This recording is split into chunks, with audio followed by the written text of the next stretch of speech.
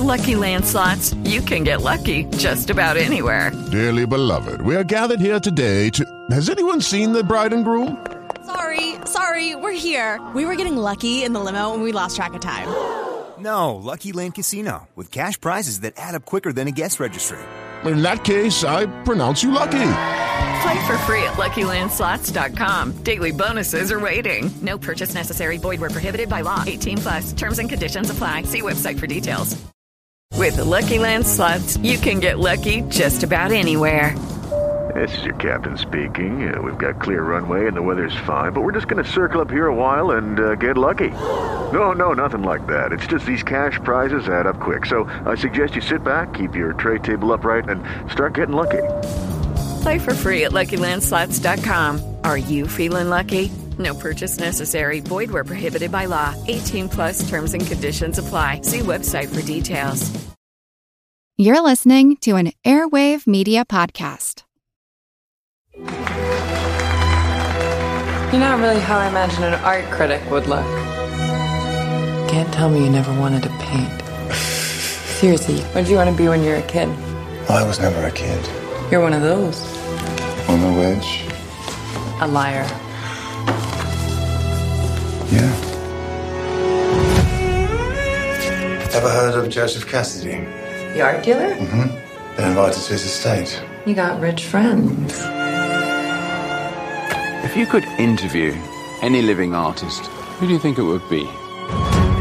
At the edge of my property, there's a dilapidated little house. In this house, there's an artist. No critic has spoken to this guy in over 50 years. Jerome Debney. It's an honor, Mr. Debney.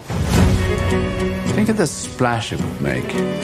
See and describe his current work. No. I cannot abide such things. You could be running a major museum soon. And why would you do this for me? I'd value a Debney, James. And I'd like you to procure one for me.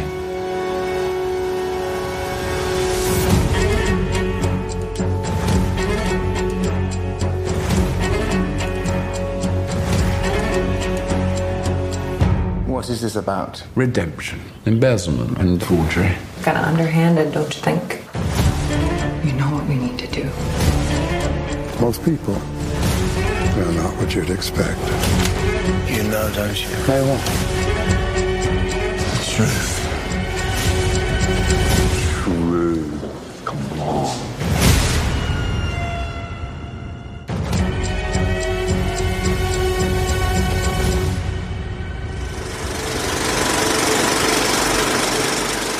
Hey folks, welcome to a special episode of the Projection Booth. I am Mike White, and on this episode I am talking with screenwriter Scott Smith about the new movie, The Burnt Orange Heresy. If you have listened to the Projection Booth over the years, you know that I'm a very big fan of the writer Charles Willeford. We've done episodes about Miami Blues and The Woman Chaser, and we'll also be doing one eventually on the film Cockfighter, which was also based on one of his novels. When I wrote about Charles Willeford back in the, probably late 90s, was a very daunting task because Willeford is to me, one of the greatest writers, and to write about a writer took a little bit of self-prodding to finally get that going. Going through all of his books, he covers a lot of similar subjects. He has some very interesting characters. You know, we talked about Junior in Miami Blues, this sociopath, and the main character of Burnt Orange Heresy is very much cut from the same cloth. Burnt Orange Heresy takes into account Willeford's love of art. He is able to take that and graft it onto one of his stories about a sociopath. In this case, it is Jaime Figueres, a Puerto Rican-American art critic who goes on a very plum assignment for an editor to interview a reclusive artist and steal one of his paintings. I won't say much more than that because I really encourage everyone within the sound of my voice to read that book. It is one of my favorite Willefords. It's a little bit different than some of the other things that he did, which were more straight up crime novels. This is very, very fascinating stuff. The movie, does it work? I think so. I was not able to see the best copy in the world because this movie, it was probably released at the worst time you could possibly release a movie in the 21st century so far. It was released limited in, I think, just LA, maybe New York as well, March 5th, 2020. It was since closed because all of the movie theaters have closed. The last report that I read had it opening August 7th. I hope that it doesn't open that day because I don't think that things will be safe enough to open movies there. Maybe it'll get a VOD release. Who knows what the future of this movie is. When I wrote about Willeford, like I was saying, there was talk of an adaptation of Burnt Orange Heresy all the way back then. So it has taken a lot of years for this to finally hit the screen. I found it interesting that our main character was changed to a British person instead of a Puerto Rican American, but yet he still kept the same name. So that was a little bit off-putting just because I had Figueres in my head, but I enjoyed the performance of our main actor. Some of the attitudes towards women are a little outdated, but I think that Smith has updated them quite a bit from where they were, and I want to say 71 is when the book came out. And also, because Willeford is writing from a sociopathic point of view, everyone is just kind of there for Figueres' amusement. They don't feel necessarily like real people, but I think that's very much his interpretation of the world, not Smith, but our main characters. I would recommend that you check that out. Definitely check out the book. I hope you enjoy this interview. Stay safe. Were you always a writer? Did you always love to write? I liked it in a way that, you like stuff that you're different subjects in school or something, but I didn't really imagine myself making a living doing it. I don't think it seemed like a feasible option. And I took some workshops in college and after college, and it started to seem like something maybe I could do. And were you always writing fiction? Yeah, I was always a big reader. I think that was as much as anything. When I was a kid, I definitely was a big reader. Was both A Simple Plan and The Ruins out before A Simple Plan movie, or was it A Simple Plan book and then A Simple Plan movie?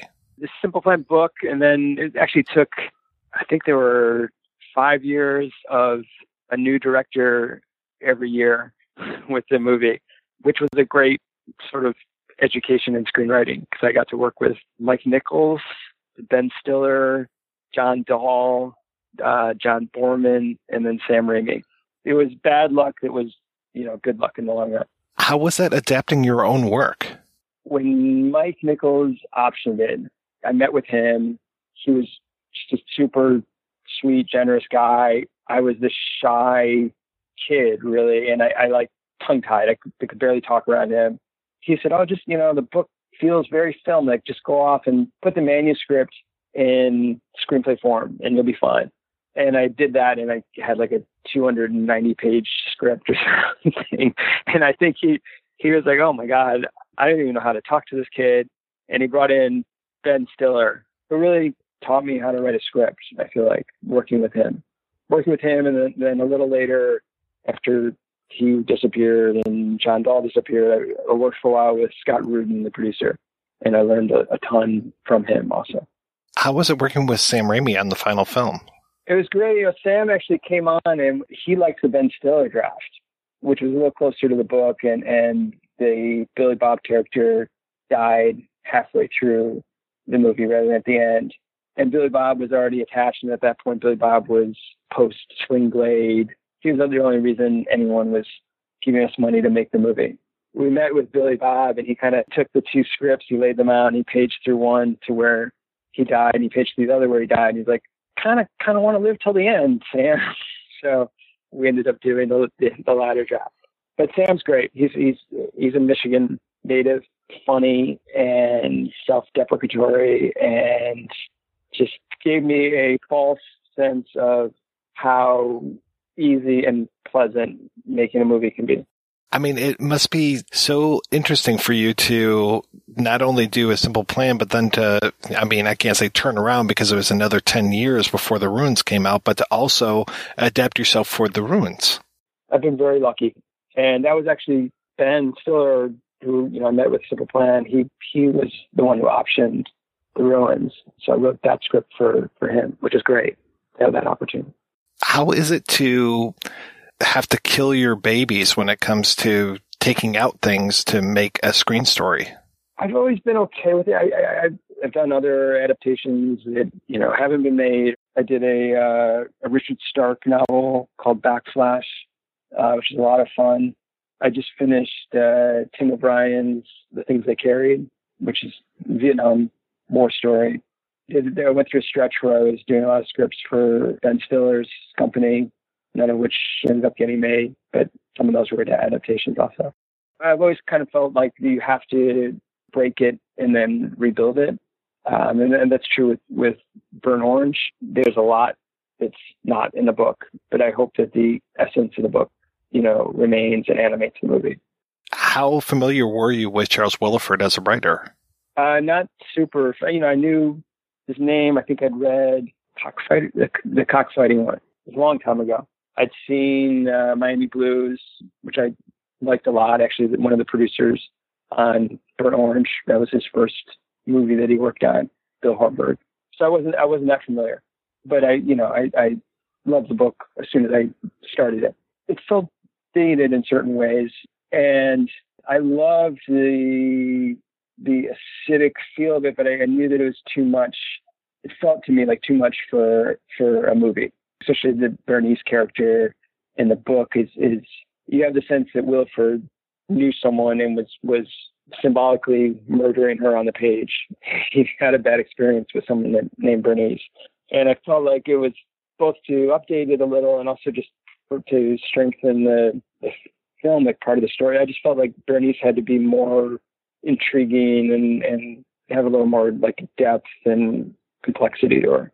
I think I started there, and then a lot of the changes came about from a not knowing that there was not going to be a lot of money to make the film. And so, basically having it all in one location, condensing it down to, 4 actors. Some of that just came from a, real world consideration about how will this ever get made, which ultimately is true for the ship from Florida to Italy. When were you actually brought onto it? It was 9 years from when Bill Horberg, the producer, sent me the book.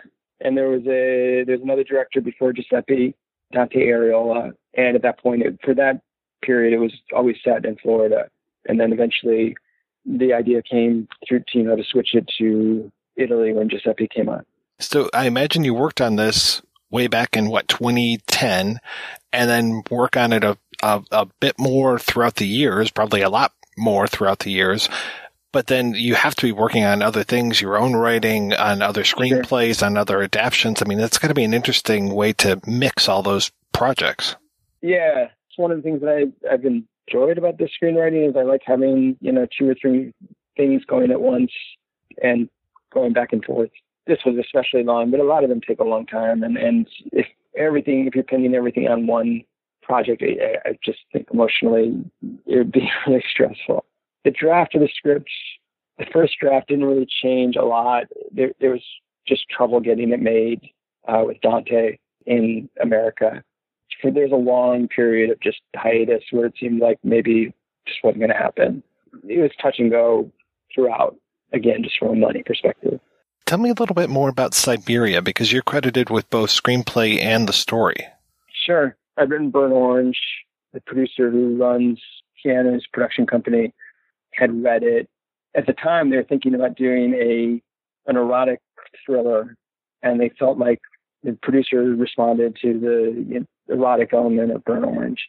And so we just started, talking about, it's a very Hollywood story in the sense that at the time they had funding, Russian money to make a movie. And so they're like, let's set a movie in Russia and let's have it be an erotic thriller. And that was basically what we started with. By the time we ended up making the movie, we no longer had Russian money. We actually had German money. Nonetheless, it was the Russian element stayed. And the erotic element, there was much more of in the initial kind of draft, and that was kind of whittled away, I think, as just people maybe got a little timid around how far they were going to go with that. But the initial impulse was to do a Last Tango in Paris type movie. All the stories that you hear about Keanu it's true. He's just a great guy, and it was a joy to work with him. I was so curious because he speaks Russian a lot in the John Wick films, and then he's speaking Russian in this. Does he actually know Russian? No, they had someone who trained him for each of those lines. He's a hard worker. I know with some screenwriters, you turn in your draft or whatever, and it's just like, okay, that's great, and then that's it. Like, you're not really involved in the project anymore. Are you actually on set for any of these movies that you're working on? I've never been on a movie set. I've been on it. I've done a little bit of TV now. I was on a TV set for one day. But yeah, I've never been on any of the movies that got made. I feel like I never felt unwelcome. It's just a personal inclination. The Burnt Orange Heresy happened to come out at probably the worst time that you could release a movie in maybe, I don't want to say human history, but at least in the history of the 21st century so far. Yeah, definitely. It was exquisitely timed with the pandemic. There was a screening. I happened to be in LA, and there was a screening in LA. It was and literally the week before everything shut down. Spent the following week certain that I'd caught the virus going to the screening. So, what have you been working on during the pandemic? I'm doing another adaptation. It's a TV show for Amazon. William Gibson's The Peripheral. Sci-fi. Are you working on that with Vincenzo? Yes. You know Vincenzo? Yeah, he's been on the show several times. Oh, he's great. It's a great group of people. It's Kilter Films, the people who do Westworld, husband and wife, Jonah Nolan and Lisa Joy. Super smart and intimidatingly smart. It's been a fun project. But I don't know whether, when it'll ever be made, given the state of the world, but we're producing scripts. Scott, thank you so much for your time. This was wonderful talking with you. Likewise, and seriously, good luck trying to make something halfway intelligent out of that.